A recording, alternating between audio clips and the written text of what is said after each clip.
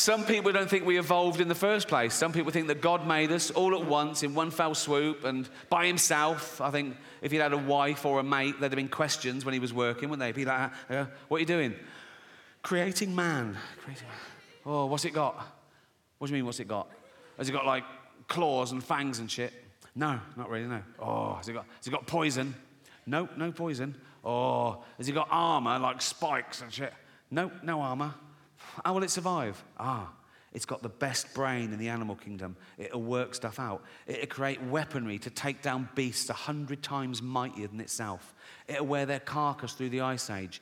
It'll go through famine. It'll go through world wars. It'll eventually start getting scared of words.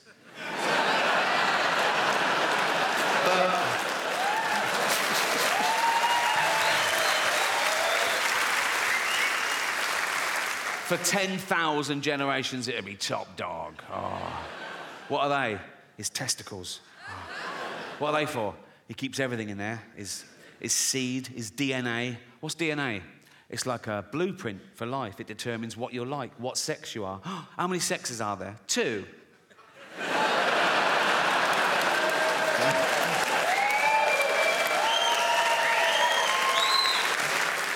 Also, that's where he keeps his testosterone, so he's fucking well hard, right? And if you take a finger and flick a testicle, he's fucked. He's absolutely fucked. He's thrown up, he's on the floor, he's out of the game, absolutely kippered. Why are you putting it on the outside? For a laugh, just for a laugh. Watch Ricky Gervais' Armageddon, only on Netflix.